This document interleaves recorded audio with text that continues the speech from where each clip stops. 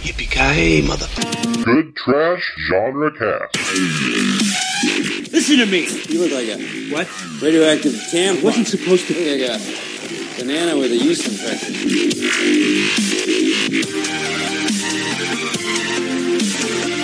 How did I come to this? Not again. I played Richard III. 5 curtain calls. There were 5 curtain calls. I was an actor once. Damn it, now look at me. Look at me! I can't go out there and I won't say that stupid line one more time.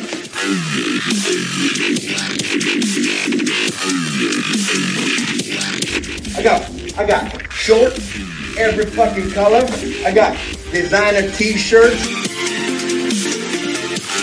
Who cares about the goddamn dance chip? I do. I ordered your corsage. It's an orchid. It was like $12.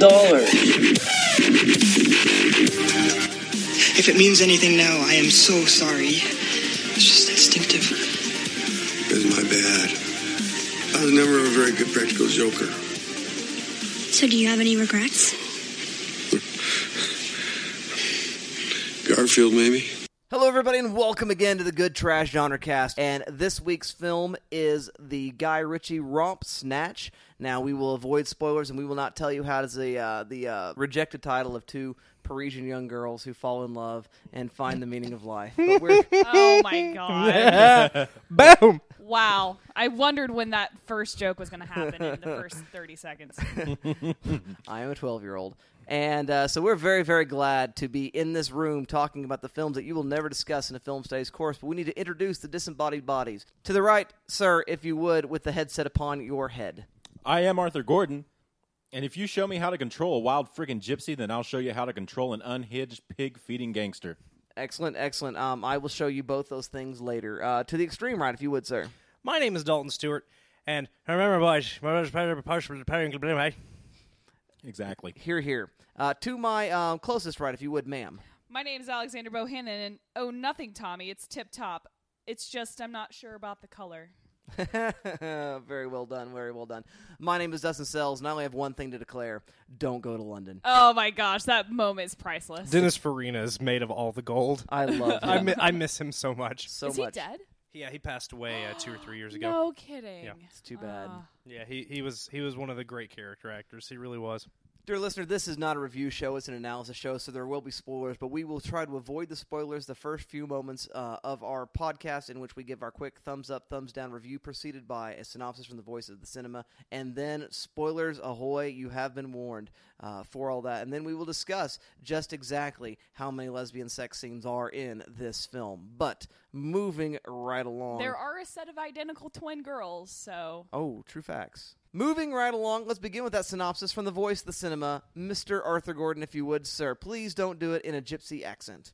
Unscrupulous boxing promoters, violent bookmakers, a Russian gangster, incompetent amateur robbers, and supposedly Jewish jewelers fight to track down a priceless stolen diamond. Supposedly Jewish.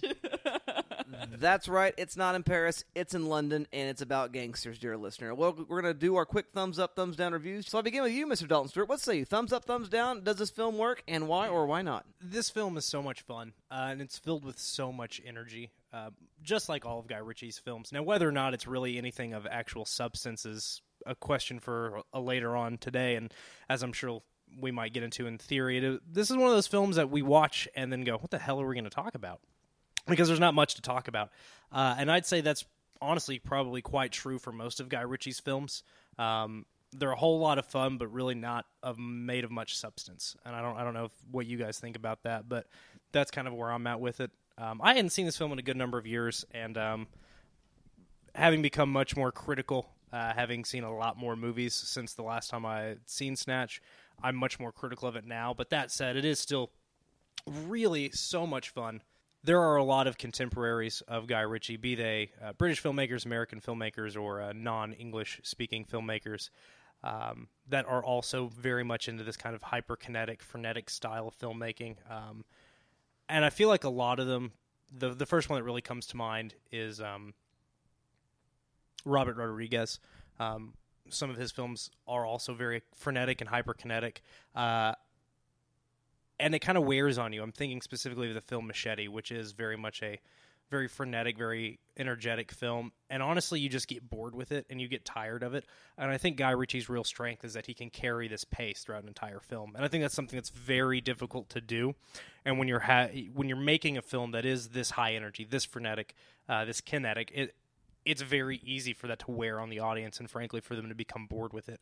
And I think that's one of the strengths that Guy Ritchie presents is it never wears on you. It is fun throughout. It does kind of pull you along. I mean, I watched this quite late the other night, and I was pretty tired when I started it, and was just pulled throughout. I mean, I was ready to go and was in for it the entire way, despite being really rather tired when I started. And I think that does speak to the quality of the filmmaking, that high energy is so much fun and does carry you throughout. So while it's not a perfect film by any stretch of the imagination, anybody that tells you this is one of their favorite films is an idiot would be a strong word, but somebody that's not seen very many movies and should probably watch more film. For me, at the end of the day, I would give it 7.5 fingers out of a possible 13. Thank you very much, Mr. Dalton Stewart. Miss Alexandra Bohannon, what say you with your thumbs up, thumbs down review? Well, I like this film. I think I was I think there were a couple of us that suggested it for the roster. Coming to think of analysis for it and thinking of it in a more critical fashion, as Dalton already pointed out, is a difficult, more daunting challenge. Easier said than done. Yeah. Easier said than done is definitely a turn of phrase. The pacing always kept me engaged when watching this movie. I have a tendency. I don't know if it's the emergence of smartphones or just this instantaneous communication, but I find myself drifting in a lot of movies if I'm not in a theater, that if I just put on a movie on Netflix, I'll space out unless I'm too 110% engaged. Lately we've been doing really well with not picking those kind of movies where I drift out of, and this is the upper echelons of you can't let go of this movie. You're totally invested because the pace is so frantic. It's certainly one of those films, if you do look away for a second, you're like, oh shit, now I got to back it up because I missed I've 3 missed jokes so much and some plot. Yeah. And gosh, the acting is brilliant. The comedic timing is fun. It's really interesting I love seeing Brad Pitt in roles like this. It's just a great movie. It's a fun movie. Maybe not a lot of things to read beyond the text that's flashing rapidly in front of you. We'll go into that in our analysis, and I'll see what the rest of my co-hosts have to say about that. But overall, it's a solidly fun romp. I always enjoy myself immensely when I watch this movie.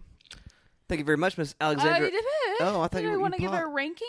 I'm sorry. I pause to breathe. That's cool, huh? All right. Just another man trying to talk over a woman. Microaggressions. Oh my god. I will give this 8 out of 12 replica tiny pistols.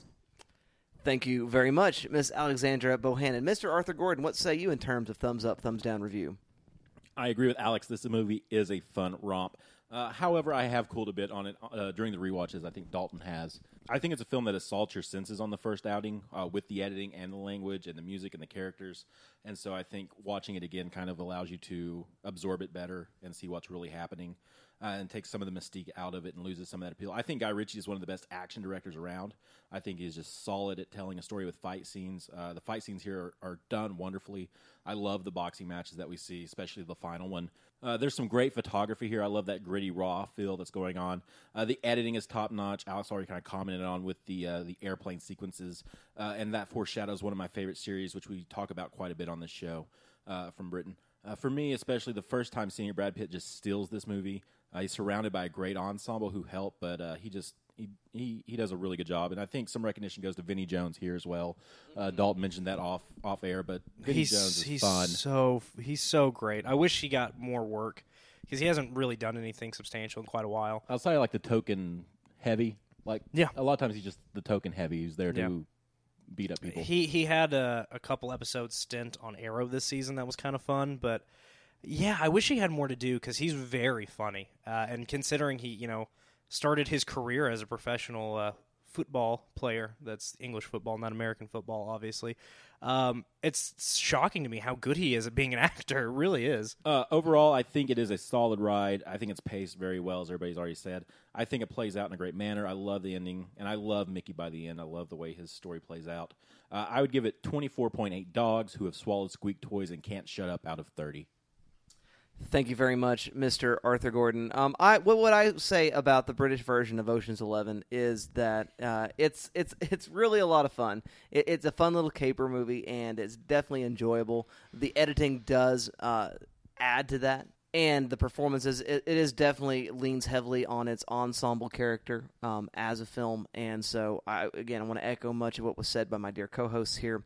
And so that's all I think quite superior. It is really, really fun. It is somewhat murky plot-wise. You really do have to pay attention. But it's again, this is my first watch ever. No kidding. No, not at all.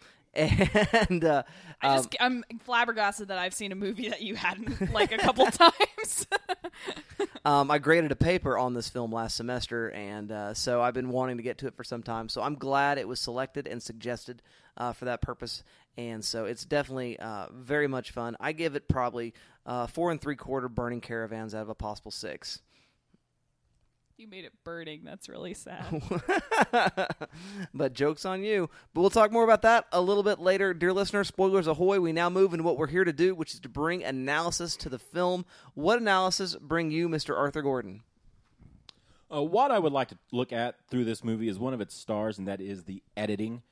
Guy Ritchie and his editor, John Harris, who's worked several times with Ritchie and Matthew Vaughn and Danny Boyle and some other British directors. They do a great job slicing this film together. I think it's one of the best aspects of the movie. And now I'll be piggybacking a little bit off my analysis last week where I spoke about Christian Metz and the grammar of film. What I specifically want to focus on is what Metz deemed parallel montage and bracket syntagma. To remind the dear listener, parallel montage is a series of shots edited together with no precise relationship assigned by the film. This may take on a symbolic aspect and show scenes portraying opposites. Metz mentions juxtapositioning the rich with the poor to represent an economic conflict. The bracket syntagma is a brief series of scenes that represent occurrences that the film presents as a theme or topic. Metz presents the theme of modern love, which would be expounded on with shots of people kissing, holding hands, getting married, and so forth. Now, what we're primarily dealing with here is montage editing, and we can't talk about montage editing without talking about the father of montage, Sergei Eisenstein. That's right. Best known for his film Battleship Potemkin, Eisenstein wrote several essays and articles, books, discussing the use of montage editing and its power as a dialectical tool. Now, delving into Eisenstein's theories, there are 3 forms of montage I want to focus on: rhythmic, tonal, and intellectual. Rhythmic montage falls hand in hand with continuity editing. It keeps the flow of the film, allows us to follow the narrative, and helps the film make sense. Tonal montage relies on the emotional appeal of the shot to develop understanding within the audience. For example, a sleeping baby would evoke a sense of calmness or peace. Clouds gathering and a sky darkening may allude to turmoil within the plot. And finally, intellectual montage is equivalent to what Metz calls the parallel montage, as it requires the images of opposites to combine to show a symbolic meaning. Now, there are 2 sequences within the film that I specifically want to focus on, and how Ritchie and Harris work to subvert some of the ideas of traditional montage editing. The first sequence we will look at is an example of the intellectual or parallel montage, and we will call this sequence the Rabbit Properly Shagged. Ha! I knew it. Now, this sequence begins with... Wait. Like, proper fucked? Correct. Now, quick, before the Germans get here. Now this sequence begins with 2 scenes being intercut. The first, Turkish and Tommy turn up to try and convince Mickey to fight a second time after he failed to take a dive in a fight. While here, Mickey makes a bet with Turkish about whether a rabbit could escape the dogs in the field. The dogs are fast, they're strong, they work in tandem. The hare is scared, on edge, but fast. This is juxtaposed with bookie crime lord Bricktop and his hoods led by Errol going after the guys who tried to rob his bookie agency. The hoods go after a getaway driver, Tyrone. Now the obvious association here is that Tyrone is the rabbit and the hoods are the dogs, and this is exactly the picture that is being painted back and forth throughout this montage sequence. However, Tyrone is polar opposite of the hare in many ways. Tyrone is a beast, he is dim-witted, he is slow, yet like the rabbit, he is frightened and on edge. The 2 scenes cut back and forth, revealing a chase. The dogs are in hot pursuit of the rabbit, nipping at his heels, just as the gangsters have tracked down Tyrone and sicked their own dogs on him, as similarly they nip at his heels. And this is where Ritchie subverts the general consciousness In seeing Tyrone taken down, we expect that the rabbit will succumb to the dogs and will be screwed in the least formal of senses. Yet the rabbit avoids capture and is able to outrun the dogs and proves his wiliness and ultimately becomes a symbol of Bricktop's own guile, as he has completely outsmarted and outworked the local thugs who have tried to get one over on him. Much like Mickey with Turkish and Tommy, Richie has conned us by leading us one direction and then pulling the carpet from beneath us, thus subverting what we expect and circumventing the traditional narrative of intellectual or parallel montage editing. The second sequence I want to discuss is the sequence we call carpooling. Now, within the film, there are about 5 different character groups we are following, most of them going after this 84-carat diamond, which should get a nomination for Best MacGuffin.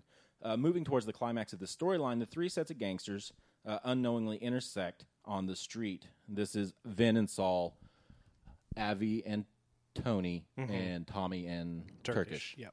Now, playing with the rhythmic montage that Eisenstein outlines, Ritchie opts not to move ahead with continuity editing, and in doing so pays great homage to something like Pulp Fiction. He opts to show us the setup and follow-through of 3 different anecdotes told out of order.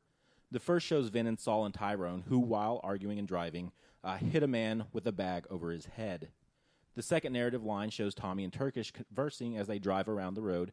At this point, one of the men throws his beverage out of the window, and a few moments later we hear a car crashing. And then next, we see Avi and Tony searching for the men who have the diamond. While driving, a liquid beverage lands on their windshield and causes them to wreck, recreating the crashing sound we heard previously. And this is what Dalton was alluding to in his review of the jokes being set up and then followed through at a later point. This is the second line of thought that plays out. The third shows Vin and Saul hitting Boris the Blade with their cars. Avi watches on from a stupor from the wreckage of his own car. Now we see the exact same moment in time through 3 different lenses. All of this works to a couple of ends. The first is that, once again, Ritchie is able to subvert classical expectations and narrative and show us something different to tell his story. He opts not to go with continuity editing to make this a fluid sequence, and in doing so, the editing of this sequence becomes symbolic or representative of the story on the whole. The whole movie is convoluted, and there are many storylines taking place, and much attention must be paid to keep up with what is going on in the narrative. Similarly, this sequence comes off in a very contrived and convoluted manner. Ritchie forsakes an editing process that has been around since the early 1900s in order to seemingly keep us on our toes and shake things up. It fits with his frenetic style and adds a flair that draws the viewer in. Ritchie isn't a master filmmaker. He is rough, gritty, and imaginative, and oftentimes that goes farther than some more refined or stylistic directors. Thank you very much, Mr. Arthur Gordon. Miss Alexandra Bohannon, what say you in terms of analysis? In my analysis, I would like to examine some of the treatments of racial and ethnic groups in this film. From the get-go, we hear, I swear, like every other line is, "I hate pikeys," usually said in a thick British Cockney drawl. And I found that really interesting because in this film, there are some clear ethnic and racial group winners, and there are some clear ethnic and racial group losers. And, spoiler, not spoiler, but as we all know from society, it's a sad fact that the white guy usually wins. And that's how the film ends. The white guy blunders to a win at the very end there. But there is some... Whereas the British Africans bumbled into a lose. Right. Through no fault of their own, they thought they were getting some under-the-table, decently paying employment from another white guy, but a different ethnicity. And that didn't pay out. In fact, it looks like they're going to meet a very sticky end with was it the police that got them? Yeah, because they're like, there's a body in your Why boot. Is there a one-armed man in your trunk with a tea cozy on his head? Right, exactly. A question for the ages, if you have no idea what's going on. So besides those really clear winners, because you have, obviously, you're going to know the white guy is probably going to get the sweetest end of the deal, and the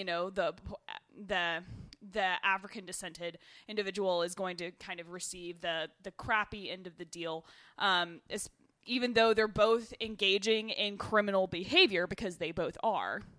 to varying degrees.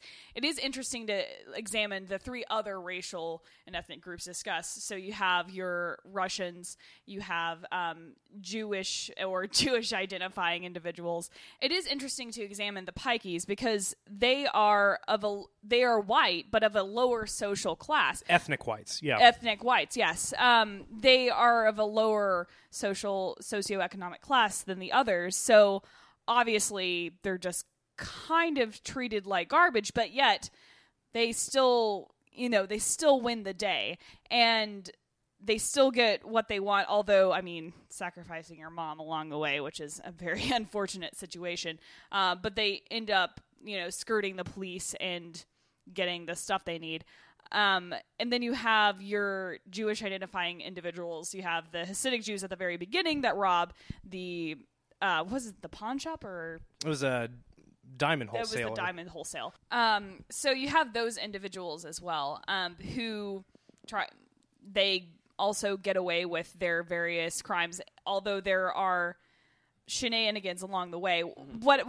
And then you have your Russian individual who, I mean, he really gets a beating. It would be an interesting commentary to see, Excuse me, Alex. He's Uzbekistani. Oh, I apologize. It is an interesting. They do reference the hammer and the sickle in talking about Boris, and it is an interesting little brief note of commentary that this film is so driven by capitalism with this diamond and all of the stuff. You have this one individual who comes from like a socialist, a Stalinist background, the antithesis of capitalism, and he's the one that kind of gets shat on. So the kind of the too long didn't read of my analysis is basically I would say most of the people that have, to be very blunt, a white Caucasian skin tone. You have your people that identify as Pikey, Jewish, just straight Anglo, Uzbekistani/Russian. They all don't get the same amount of severity of punishment as the three African American individuals in this film. Pretty much everyone kind of gets away, not only perhaps benefiting like the straight Anglo person, not straight in the sexuality way, but the Anglo identifying people get away just with that, and they get the diamond as well. Or, you have the Uzbekistani who, gets shot and beat up a bunch of times, but he doesn't die. Boris, does he? Boris dies. Okay. Yeah. Bullet-Tooth Tony finally is able to kill him. Yeah. So it's just a very interesting criticism to see that these characters can be so. There's definitely a difference in the way that their character arcs are treated, and it couldn't have killed them to have one of the good guys be a black individual. And well, again, it's not that they're bad. Yeah, it couldn't have killed Guy Ritchie to let them get away when they're no more at fault for anything that happens than really anybody else. Right. I mean, I can understand that if these three individuals, like, there is a process in casting known as colorblind casting, and I've seen films and watched plays that deal with colorblind casting where, two people that are supposed to be brothers, one is obviously like Caucasian, another one of my friends was cast in a play alongside his supposed brother in the play, and who is a Pakistani descent, but they're brothers, and that's in the play, and it's totally, nobody thinks about it. But I just question the reason why, if this was indeed colorblind casting and those guys were the best characters for the part, why they all had to be black. Why couldn't, I mean, none of that, there's nothing in there that makes their situation require to be black. The only people that really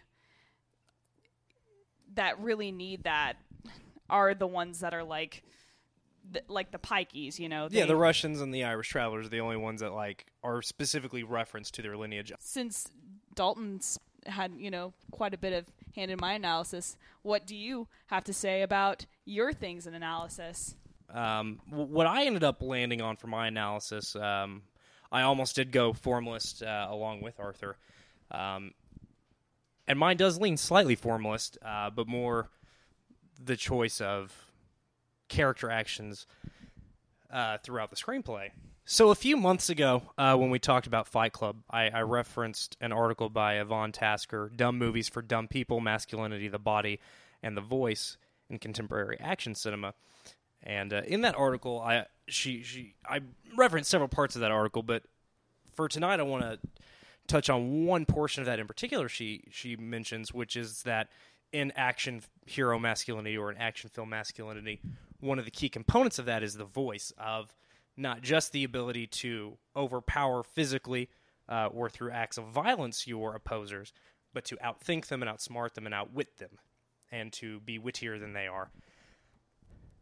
Now, while Snatch is by no means an action film at all, really, it certainly is very much a direct descendant of very much masculine films, of gangster films, of the action hero type masculinity, which you can see in westerns and gangster films and films that are not necessarily action films but portray a similar traditional masculinity. And what we see in Snatch is a really shockingly small amount of violence, considering it's about people who, will willingly resort to violence to get things done. The way we see people, specifically men, because there are not very many women in this film at all. Two. Doug the Head's daughters, and a couple of topless women at a strip club in a flashback. And Mick's mom. So in a film made up mostly of men, and criminal men at that, the way we see people getting one over on each other most of the time is not through acts of violence. There are a couple of physical confrontations and a gun battle at the end, but mostly, other than the boxing, violence is not a part of these people's day-to-day.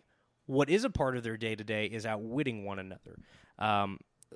The pikeys, or which is not actually is a very archaic or regional slur for Irish travelers. It's not actually one you see very often.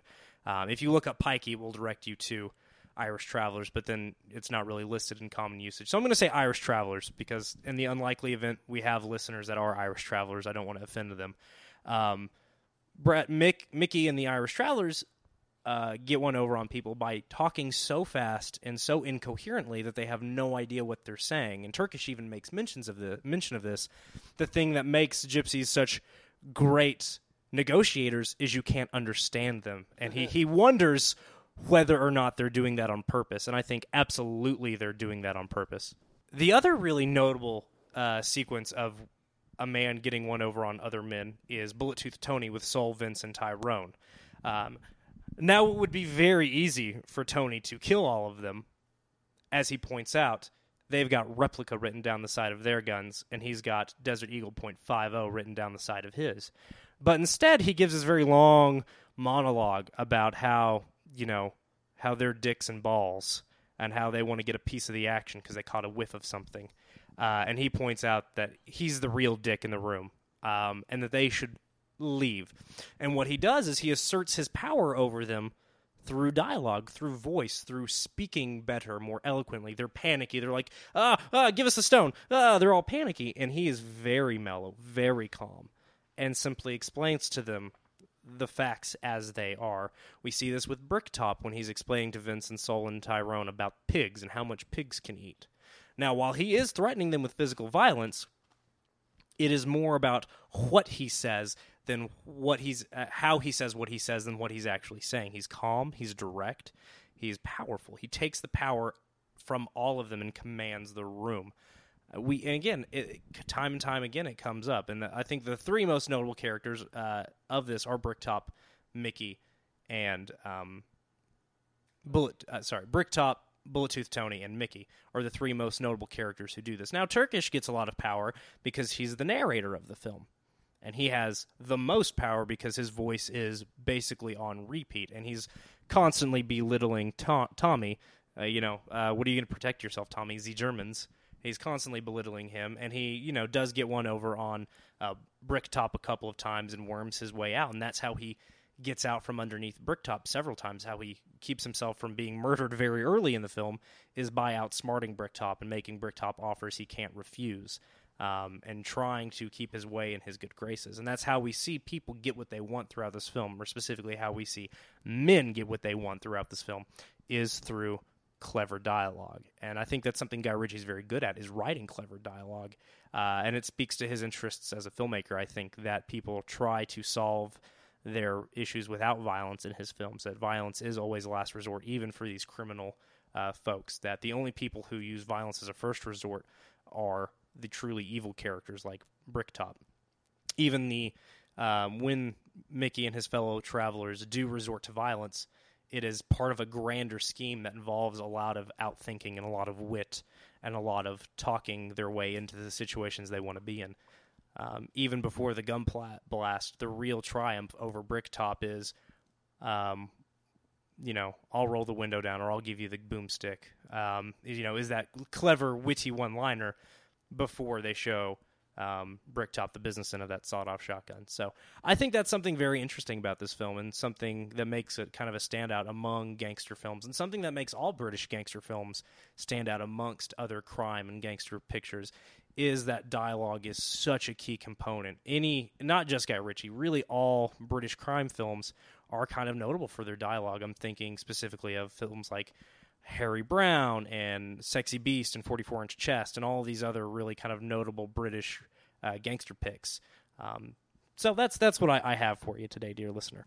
Thank you very much, Mr. Dalton Stewart. What I want to talk about, I'm going to crib quite a bit from an excellent article called Travels in Ladland, the British Gangster Film Cycle, 1998 to 2001, written by Steve Chibnall. It's available to you. I'm sure you can find it online, but it's also in the British Cinema Book, 3rd edition, edited by Mr. Robert Murphy. And I imagine what he's going to say is all those films I just mentioned came out in about a 3-year period. Correct. Yeah. And this is part of a cycle of films. And the article goes on to describe sort of the demographics of that cycle, also questions of periodization, which is what you're dealing with when you're dealing with the film cycle. A film cycle is sort of a movement in filmmaking, usually limited by a particular place, limited by specific times, and then there are thematic or generic, by generic I mean genre, sort of preoccupations of the cycle. So there are these gangster films that happen between 98 and 2001. That's not to say that these are the only British gangster films that happen.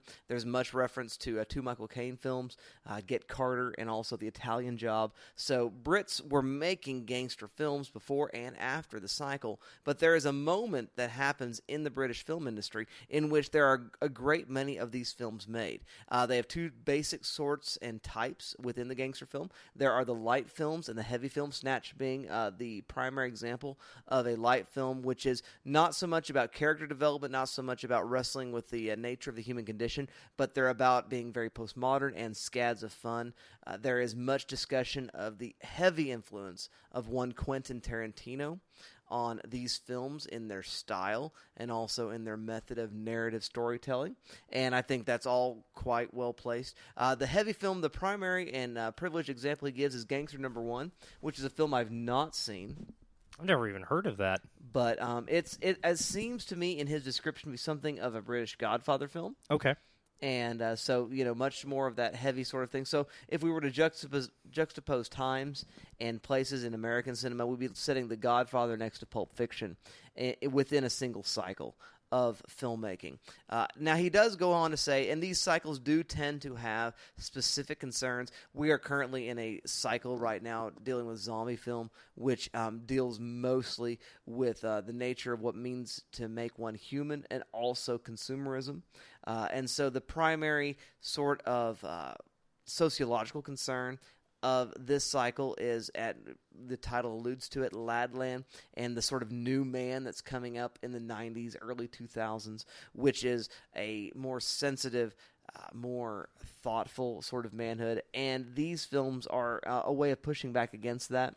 And to say, no, a man's man is, again, this sort of honor among thieves sort of morality. Not necessarily a legal morality, because they are oriented mostly towards criminals and what have you, but there is a set of rules and a set of behaviors that are honorable, and they're the honor that thieves have amongst themselves. And that seems, again, to be the primary orientation of the film, and that if you are a feminine man, if you are, again, the new man, you're really not that masculine sort of man. And I think the greatest place in which we see that, and Dalton mentioned this, is the scene about the replica guns versus the Desert Eagle 5.0, in which we have literally men shooting blanks versus a man who's quite potent in his ability to fire the shot. Very potent caliber of pistol. And of course, I think the character of Tony the Tooth is just like Turkish, just like several other characters in the film. It is a potent sort of manhood, a real sort of British man's man set there in London's South End.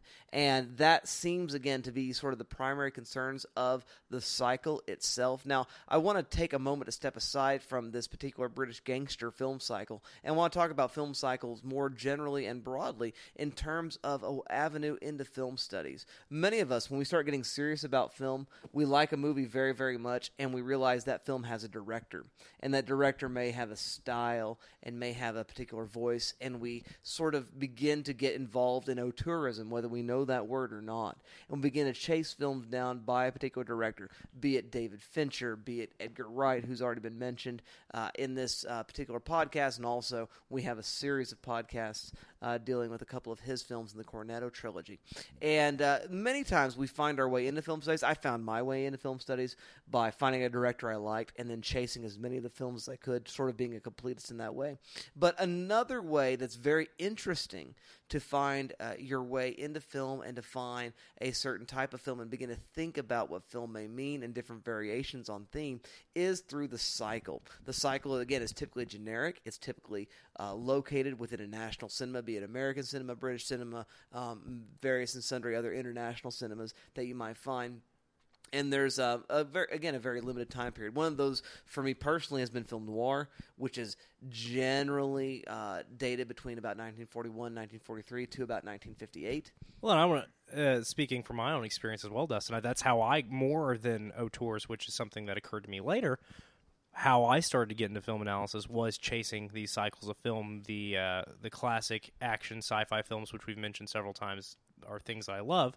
Aliens and Terminator 2 Judgment Day, but as well as American crime films. The Boondock Saints, which we mentioned on that show, is one of my favorites growing up and now something I don't have much love for, but also The Godfather and Scarface. And so, yeah, those cycles of film I think can be very powerful when you're growing as someone who loves film. Absolutely. And I think it's really a fruitful and helpful way to think about film. It's a way of sort of busting a rut for you if you are just chasing a director, or again, if you're just chasing a genre. What I want to say in terms of analysis about this particular film, Snatch, is that one way to look at it is I don't really want to break down and do a whole lot of particular specific readings of the film as much as I want to say you can put it in a grouping and then pursue that grouping of these films from 98 to 2001, and then from there chase out directors, chase out other themes. If you like the gangster film, there's several gangster cycles. We've already mentioned the 70s cycle, but there's a great 30s cycle of gangster films.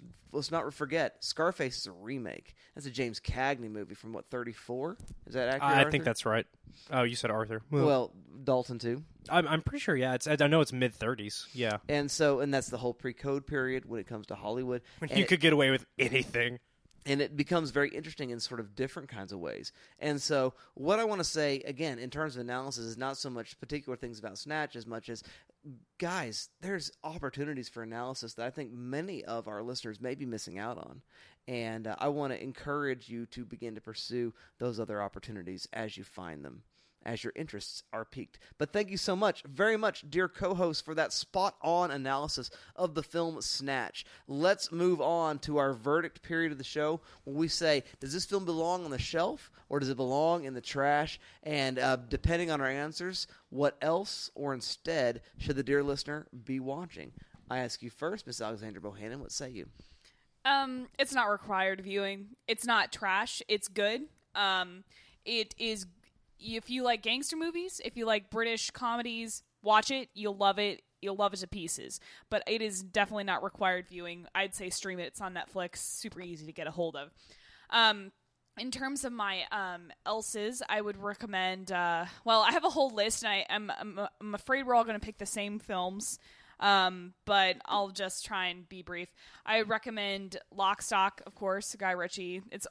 Isn't it almost the same film? I haven't seen Lock, Stock and Two Smoking Barrels and Snatch are essentially the same film. Right. That as well with The Usual Suspects, another American gangster type movie that has a little bit of fun plot subversion at the end. Mm-hmm. And then I would also recommend Fight Club if you want to see more fighting Brad Pitt. More beautiful, jacked Brad Pitt. Yeah.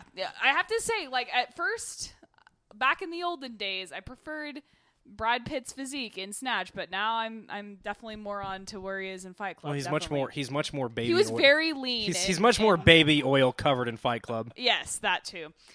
So much shinier. Right, and for my final recommendation, I would suggest you check out Hotline Miami, which I think is a fun gangster romp that has a bitchin' soundtrack, which is I think there are a few films that use this score in a really driving manner, and I think Hotline Miami falls pretty lockstep with Snatch in terms of an ultra violent piece of work that uses the soundtrack to full capabilities. Absolutely. Well, I'm going to hand it off to another one of you. What about you, Mr. Arthur Gordon? I'm going to agree with you, Alex. I don't think you go out and pick this one up, but certainly stream it, watch it. It's available on all three major streaming mediums, Hulu, Amazon, and Netflix. So it is readily available if you subscribe to any of those. Or if you can't, you could also put it on your friend's shelf if you need to, and just borrow it when you would like. I think it is a fun movie. I love the rawness here. It's really fun. It's a good time to be had. Else, you watch a more recent Guy Ritchie film. Alex alluded to Lock, Stock. I say you watch Rock and Rolla with this. Absolutely. I think that's one of my recommends as well, Arthur. Also, I say you go watch Matthew Vaughn's Layer Cake, starring Daniel Craig, which won him his role as Bond. It's a phenomenal gangster film. It's just really, really solid. Also, just for editing, I alluded to it earlier, but you watch Shaun of the Dead and you watch Hot Fuzz with this because they crib the editing here so well, and it is so much fun to watch those. Also, as Dustin alluded to, you watch Ocean's 11 because this is the British Ocean's 11. And that's what I've got for you as far as else's go. Thank you very much, Mr. Arthur Gordon. What say you, Mr. Dalton Stewart? Shelf or trash, else or instead? I'm in lockstep, as Alex said, with my co-hosts here. Stream it. I mean, it's not good. It's good. It's not great, rather, I should say. There are better gangster movies. There's funnier movies. There's better Guy Ritchie movies. If you're going to put something on your shelf from Guy Ritchie, I say put Rock and Rolla on your shelf because it's not streaming everywhere, and it's honestly quite a bit better. As good as Jason Statham is at Guy Ritchie's dialogue, Jason Statham not known for being the best actor in the world, but he's very good in Guy Ritchie's films. I think Gerard Butler's a little bit better, and he's the lead in Rock and Roller. It's also got Tony Kebbell and Mark Strong and Ludacris and Jeremy Piven. I mean, it's got a great cast. I mean, it has a better cast, and the acting, the caliber of the acting in Rock and Roller is so good. If you're going to put a Guy Ritchie movie on your shelf, that's the one to put on. I would also recommend, and I actually double featured Snatch with a documentary called Knuckle about Irish traveler bare knuckle boxing. Interesting. Yeah. This guy whose name I can't remember, it's actually funded by the Irish Film Board. And this director followed this family of Irish travelers for over 10 years. And these families settle their disputes in bare knuckle boxing matches, and you start to realize as the film goes on this isn't really about anything, and the director even mentions that. He goes, I realized I was just doing this because it was exciting. I realized like I had to stop filming these guys because I was just filming it because of the catharsis of seeing this violence. And it's a very interesting documentary. It really is. So I would, before you watch Snatch, you should check out Knuckle, definitely. I mean, watch Snatch if you've got time to kill, but it's definitely not essential viewing. Thank you very much, Mr. Dalton Stewart. I am probably going to be the dissenter and say this is pretty disposable. I mean, I don't want my Netflix subscription money back. Yeah, it's fun. It's fun, but yeah, it's disposable. Yeah, I agree. I mean, I probably would have felt vaguely cheated if I'd paid $7 to go see it in the theater. But so, yeah, I guess as close as that gets to trash, I would say that. What else you should watch? If you like boxing movies that are gangster-oriented, you should check out Stanley Kubrick's Killer's Kiss, which is interesting. Also, Robert De Niro starring in Martin Scorsese's Raging Bull. Ooh, yeah. Because fun times are going to be had there about that particular film. Also, in terms of cycles, and if you're just thinking you want to get into another cycle or two, I cannot do any better than direct you to The Big Sleep, which I think is a similarly labyrinthine plot. In fact, Howard Hawks was once asked what happens in the movie, and he didn't know. Howard Hawks being the director. Yeah. So that's funny all by itself. And then I want to see Horror of Dracula, starring the great Christopher Lee and Peter Cushing. Which has one of the best vampire melts ever. Yes, and if you can find on YouTube the Japanese edit where it's much more graphic and there's much more mortician's clay that's pulled off the face of one Christopher Lee, it's so good. It would make your day. Fucking backs him into the sunlight with candlesticks as a cross. It's so cool. And then does this amazing athletic jump for already old Peter Cushing. Yeah, like a badass he jumps. And I think you would have a good time with that. And again, I just want to expand your film knowledge, dear listener. And I hope, dear listener, having listened to our Shelves and Trashes, Else's or Insteads, the syllabus has expanded for you all. But enough of this foolishness. Let's talk about social media and how the conversation can continue through that magical means that we all know. Mr. Arthur Gordon, do you know anything about social media and ways in which the conversation can continue? You can find us on Facebook.com/Good Trash GenreCast, one word. Over on the Facey Facebook, we got some positive reaction to our new page graphic recently posted by myself. Randall Bays put a heart emoji on there, and Caleb Masters said it was epic. We also had several likes on it, so that's fun. Then you could also find us on Google Plus or email us goodtrashgenrecast@gmail.com. Over on Google Plus, username The Quick Flick Critic had this to say about Spring Breakers, which we did last week. Quote, righteous rappin', y'all. Here's my 2 cents. If you think that the in-yo-face opening images of Spring Breakers depict base debauchery, you ain't seen nothing till you get to the conclusion of this deeply unsettling flick. Well, the movie manages to hold interest, and the tragic anti-hero character of Alien is a demented piece of whacked-out work to behold by James Franco. Here are the words that spring to mind as you watch Spring Breakers. Directionless, desensitized, depraved, soulless, and morally dead. But hey, cheer up, guys. The 4 foxy friends are perpetually scantily clad and scorched hotter than the South Florida sun. Yet one is left to ponder how it is that ex-Justin Bieber squeeze Selena Gomez plays a college chick despite looking like she's about 14. Nice touch with the JB poster adorning a wall of her character's dorm room in that one scene. For more of my reviews, you can check out Categorized by Genre. Please visit thequickflickcritic.blogspot.com. There you go, the Quick Flick Critic at blogspot.com. Don't get used to us pimping your shit, listener. I do have to say that is probably the single best written comment we've ever gotten. That was in fabulous. the history of our show. Yeah, that alliteration is on point. Well done. And that's all I've got coming in from our social mediums this week. So, guys, talk to us. We like that kind of stuff. But thanks for the feedback. Thank you very much, Mr. Arthur Gordon. Mr. Dalton Stewart, do you know anything else about social media means by which a conversation may be held? Dustin, Twitter users have drive and clarity of vision. They're not clever. You thought you smelled retweets and you want a piece of the action.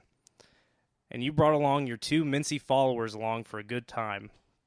But you've got your parties muddled. There are no retweets here. Just a dose that'll make you wish you were born a woman. Like a Twitter user. You're having second thoughts. You're shriveling. And your 2 followers are shriveling with you. And the fact that you've got the generic egg as your avatar. And I've got a picture of myself pointing at a no trespassing sign as my Twitter avatar. Should precipitate your followers shrinking along with your presence. Now fuck off. Ladies and gentlemen, you can find the Good Trash GenreCast on Twitter at good_trash. Well, I shriveled a bit hearing all of that. Do you have any feedback coming in from the Twitter? I do. Brigham Cole wrote in response to our game last week as we played Spring Breakers. What films would you want to have on repeat? And he wrote in and said his top 3 films on repeat are all films that we've covered on the Good Trash GenreCast. And he said Office Space, Die Hard, and The Big Lebowski. 3 of our very early shows, and if you're going to listen to any of those listeners, just listen to the Die Hard one. Those other 2 are a bit of a clusterfuck, to be perfectly honest. We also had Caleb Masters writing in. Caleb Masters is a friend of the show, so I will allow him to pimp his stuff on our Twitter and said, spring break forever. And he said, my less refined 2013 analysis, and linked to his CalebMasters.net where he writes about film. I did retweet that link because it was a pretty good piece, and I really enjoy reading Caleb's writings on film. A lot of retweets and a lot of favorites, but as far as written feedback, that's about all this week. Well, thank you very much, Mr. Dalton Stewart. Of course, we can take your comments at iTunes, also at Podbean, and finally at Stitcher Internet Radio. And we'd love to see that stuff there. And, of course, you can email us, as Arthur has already mentioned, and give us lengthier commentary from that location. Don't forget, listener, those subscribes, ratings, and reviews over at iTunes are invaluable to us. We really appreciate it when you do that. Well, enough of this talking about how awesome we are. It's time to play the game. It's time to play the game. Time to play the game! This week's game is our favorite criminals/gangsters. That's right, favorite criminals/gangsters and film, brought to you by Snatch. Snatch. Well, let's get this party started. Mr. Arthur Gordon, what are your favorite criminals/gangsters? I'll rattle these off rather quickly. I'm going to say... first, just because it's a wonderful turn, and I've already mentioned the movie, but it is Dumbledore Michael Gambon as Eddie Temple in Layer Cake. He is cruel, evil, merciless, and it is a lot of fun considering we know him best as Dumbledore. Dumbledore plays a bad motherfucker in this movie. Yes, he does. Yeah. Next, bringing it back to America, because that's what we do. This is America and land of the free, home of the brave, and all that good junk. But it's Jeremy Renner as James Coughlin in The Town. And finally, this one's maybe a bit of a cheat because he's more of a getaway driver than he is anything. But it is Ryan Gosling as the driver in Drive. Yay. A great performance, a great movie, and I can never not talk about that movie. So here we are. Thank you very much, Mr. Arthur Gordon. Mr. Dalton Stewart, what say you? Who are your favorite criminals/gangsters? Well, I've already mentioned Rock and Roll several times tonight, but I do have to give a shout-out to Gerard Butler as 1-2, Tom Hardy as Handsome Bob, and Idris Elba as Mumbles as the Wild Bunch. I liked Rock and Roller so much in high school that I started referring to my group of friends as the Wild Bunch. That's how much I like Rock and Rolla. I think it's so much fun and is easily Guy Ritchie's best gangster film, in my opinion. And they're all spot on in that movie, and you should really check that out. I also want to point out another Idris Elba performance as Stringer Bell on The Wire, one of my favorite gangsters of all time. Last but not least, I want to mention the Jonathan Glazer picture, Sexy Beast. Jonathan Glazer, who went on to do 2013's Under the Skin. A much more conventional film, Sexy Beast, but still very much a subversion of the gangster genre. And the gangster in particular is Sir Ben Kingsley as Don Logan, the very foul-mouthed Don Logan. It features Ray Winstone, Sir Ben Kingsley, as already mentioned, and Ian McShane. And it's so good. It's really almost a chamber piece in a lot of ways. Most of it takes place at Ray Winstone's house. But if you have not caught up with Sexy Beast, I strongly recommend that, if only for Ben Kingsley's performance, which is worth the price of admission alone. And last but not least, The Godfather, Michael Corleone. I thought somebody needed to say it. Oh, I had to, because Al Pacino is so fucking good in that movie, in the first Godfather and in Godfather 2. This is prior to the hoo-wah. This is Al Pacino. Yeah, this is early. This is not hoo-ah, hoo-ah. She's got a great ass. This is early subdued Al Pacino, really working, just showing a mastercraft level of acting. If you've ever wondered why people sing Al Pacino's praises, if you've only seen his work like 95 and onward, you need to see The Godfather. Obviously, you should watch The Godfather because it's one of the greatest films ever made. But Al Pacino is so good in it. If you love the episode towards the end of the first half of Season 5 of Breaking Bad, where Walter White orchestrates the demise of all of his enemies, it's very much an homage to the end of The Godfather, as Michael Corleone gets his son baptized, and it is amazing. Thank you very much, Mr. Dalton Stewart. Miss Alexandra Bohannon, what are your picks? Well, I'm going to go a little atypical for my first pick. I'm going to say one of my favorite criminals turned anti-heroes is Han Solo from the Star Wars trilogy. Hell yeah. Over Nice the play. weekend, Dalton and I, with a bunch of friends, we were discussing how the recut of the versions that Lucas does changes Han Solo's arc. And so I was really thinking about how he really is this great criminal that ended up having a heart of gold by the end of all of the content in Star Wars, which is a lot. Another one of my picks is Weevil Navarro, who is played by Francis Capra in Veronica Mars. He's the leader of the local biker gang. Oh, yeah. Another anti-hero with a heart of gold.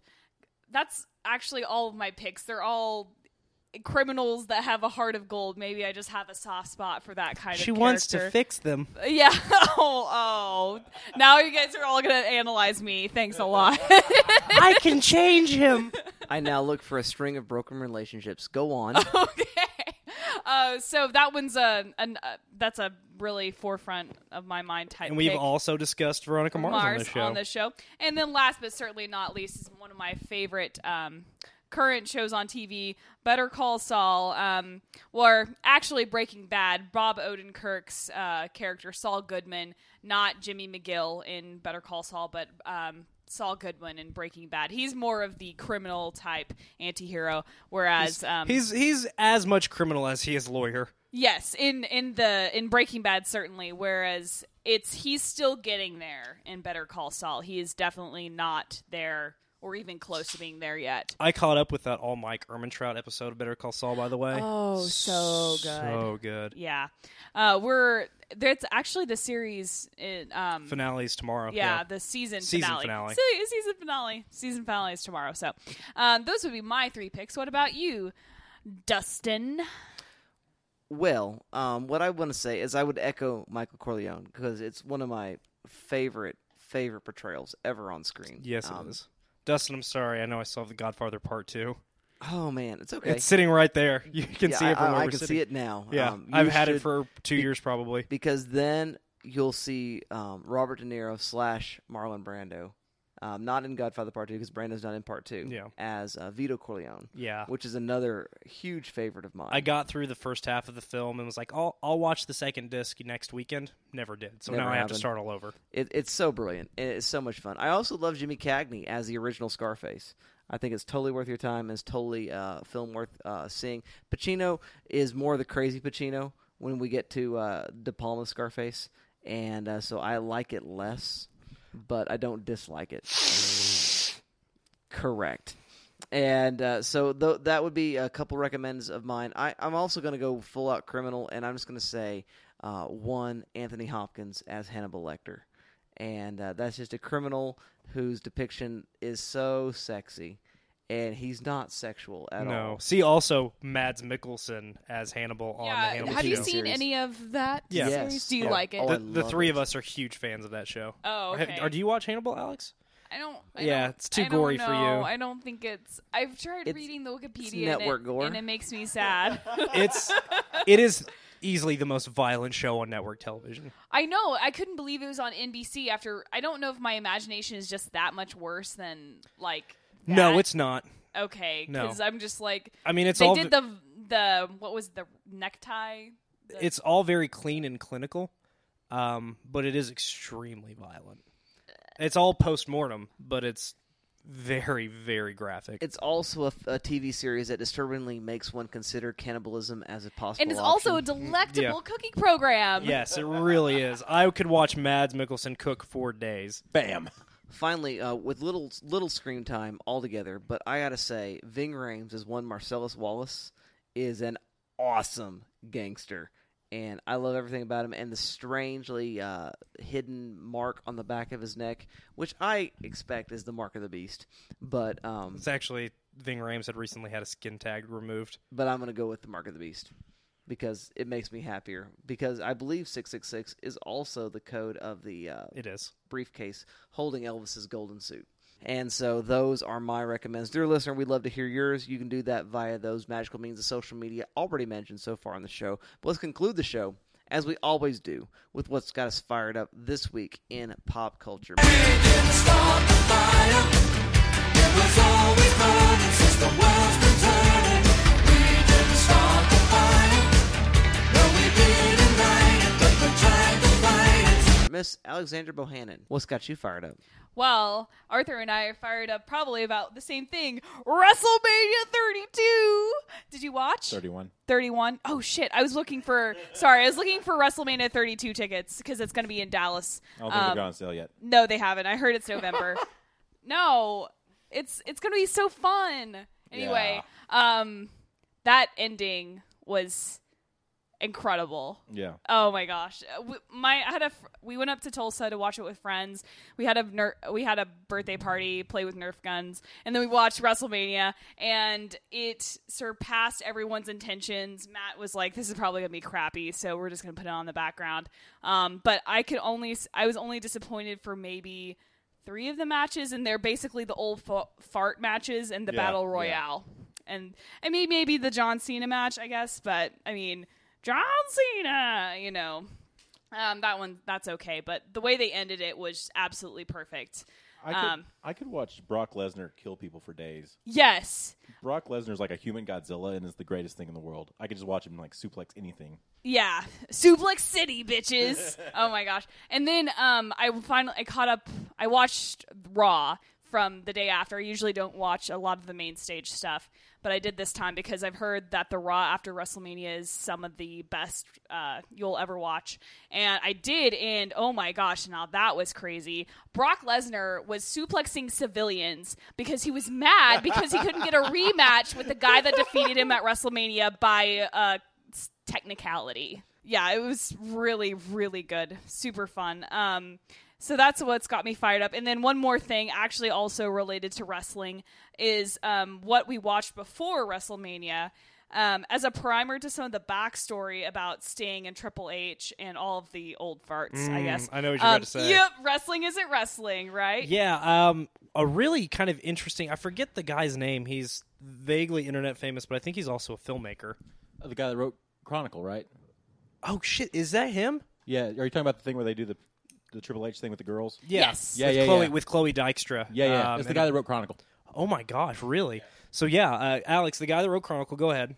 So the guy that wrote Chronicle, as I learned, basically does a meta-analysis, like 25-minute analysis of what has happened with Triple H specifically, his storyline to get him to where we are. But uses Triple H to currently. kind of explain how wrestling evolved from what it was in the early 80s to what it is now. Yeah, exactly. And it's hilarious in his retelling. It's kind of like drunk history. Yes, in that there's somebody very telling you similar. that, and then there's a reenactment of what is being told to you. And all the wrestlers are played by Chloe Dykstra and other internet famous ladies. Famous, adorable women. And I would say that if you aren't into wrestling, I think this would be on my must-watch to be friends with me list, because this is, I mean, it's less than half an hour. Less than half an hour, definitely less than that last Raw episode, which was really long. And it's totally worth your time because it really explains why wrestling kind of matters in like a cultural context. And I might have gotten into it a lot earlier than I had if I had seen it. Well, I don't know if it was out before, a few months ago, but if I had seen it earlier in my adult life, I might have gotten into wrestling a lot earlier. And that's about, besides that and getting caught up on Better Call Saul, I'm still a little behind, but that's about it for pop cultural things that have gotten me excited. Thank you very much, Miss Alexandra Bohannon. Mr. Dalton Stewart, what say you in pop culture fired upness? A lot of things, so I'm going to be as brief as I can about each one. On this most recent episode of The Flash, Mark Hamill was on it, reprising his role as the trickster from the 90s Flash television series. There's a great Star Wars reference. Hamill is looking good. You could tell that all that training he had to do to get back in shape for Star Wars Episode 7 really paid off. It's a really fun episode, and if you're into Flash, now's the time to get caught up if you're behind, because that episode's a lot of fun, and Mark Hamill, as always, is beautiful. I had the opportunity to watch the HBO documentary Going Clear, Scientology and the Prison of Belief. Man, fascinating stuff. Really, really thought-provoking and interesting expose. It's not about much is made of the alien stuff that Scientologists, that L. Ron Hubbard's handwritten notes reveal to Scientologists who've paid the most money. It doesn't really care about that. It mentions it. It's more interested in Ron Hubbard as a person and more interested in how Scientology is run. It's very interesting, and I really think you should check it out if you've got the time to do so. I was able to see a short film on Vimeo called The Leviathan. Now, this is not the Russian film Leviathan that came out last year, nor is it the documentary about fishing boats, Leviathan, from a few years ago. This Leviathan with the definite article, the Leviathan. Yeah, I saw that, what you sent to us in that text message. I sent you guys that link. It was directed by an Irish filmmaker who's done a few things, and written by James Ools, who wrote the screenplay for Fight Club. It has since then been greenlit for a full-length motion picture directed by this guy and written by James Ools, and is essentially about space whaling, more or less. It's about a future in which we have to go whaling giant space oddities for our fuel for intergalactic travel. It's a really very short proof of concept, essentially, but I think you should check it out. I retweeted the link a while back. I might post that again. That is what I am fired about this week in popular cultures. Well, I want to mention just a couple of rewatches, one of which is Steel Magnolias. I will keep my man card. Wait. That movie You're is fired up about Steel Magnolias. Man, that movie is so good. I've seen it before. I've seen it, but I mean, I'm just never I was talking to expected Dustin. to hear fire up. It's so good. It is so good. It's a great movie. And I love it. You know for a fact that one Tom Skerritt is a gentleman because he does take the dishes out of the sink before he pees in it. And it's fabulous. I forgot how much I love that movie. I double billed Snatch with One Gone in 60 Seconds, which features Tony the Tooth as a nearly wordless character called Sphinx. And there is another scene in which a dog has swallowed things that perhaps a dog should not have. And it's of the same year. I don't know what's in the Kool-Aid at that point. Vinnie Jones and dogs, man. It was fun. It's good stuff. He also delivers only one bit of dialogue in a monologue about the nobility of suffering, and it is fantastic at the end of that film. Thank you very much, dear co-host, for all of that fired upness. Next week's film is Arthur's Pick. Arthur, would you like to say anything about what your pick would be for our Potpourri month? Yes, next week I went back and forth on what I wanted to choose, and I just had no clue. But next week I'm asking a great task of our co-hosts here, because next week I expect negative reaction. Oh, no. And I want you to keep an open mind. All right. But next week, we're going to try to retcon something. Oh, shit. In honor of Netflix's newest series, we're going to find out what it takes to make a man without fear as we watch not just Daredevil, but we watch Daredevil, the director's cut, with 30 additional minutes bumped up to the R rating and removing the romantic storyline featuring Jennifer Garner. Oh my, wait, it's a different movie now. Essentially, yes. Everything I've heard is that it's a totally different movie. It's hokey, it's cheesy, but we're going to try to give credence to one of the most critically panned superhero films of all time when we watch Daredevil. Well, thanks, Arthur. Ben Affleck. Show us what you got. Well, there you go, dear listener. You now have an extended syllabus as to what we're going to be looking at next week. We encourage you very much to just take a look at a film, even when it's sort of fluffy, like Snatch, probably like Daredevil as well, and begin to think about how those conversations can broaden your conversation and understanding of the world around us, and also just your love of this wonderful medium that we call film. So take a look at that, have a good time with it, and we will see you next time. Now when I was a little boy, at the age of 5, I had something in my pocket, keeps a lot of folks alive. Now I'm a man of 21, you know baby, we can have a lot of fun. I'm a man.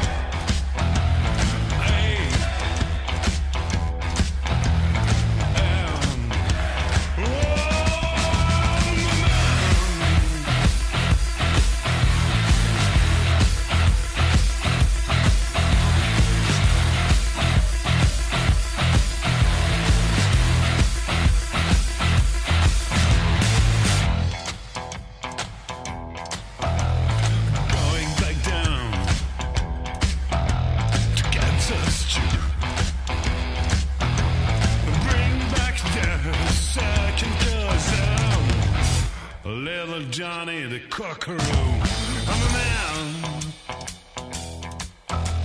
I spell am. Hey.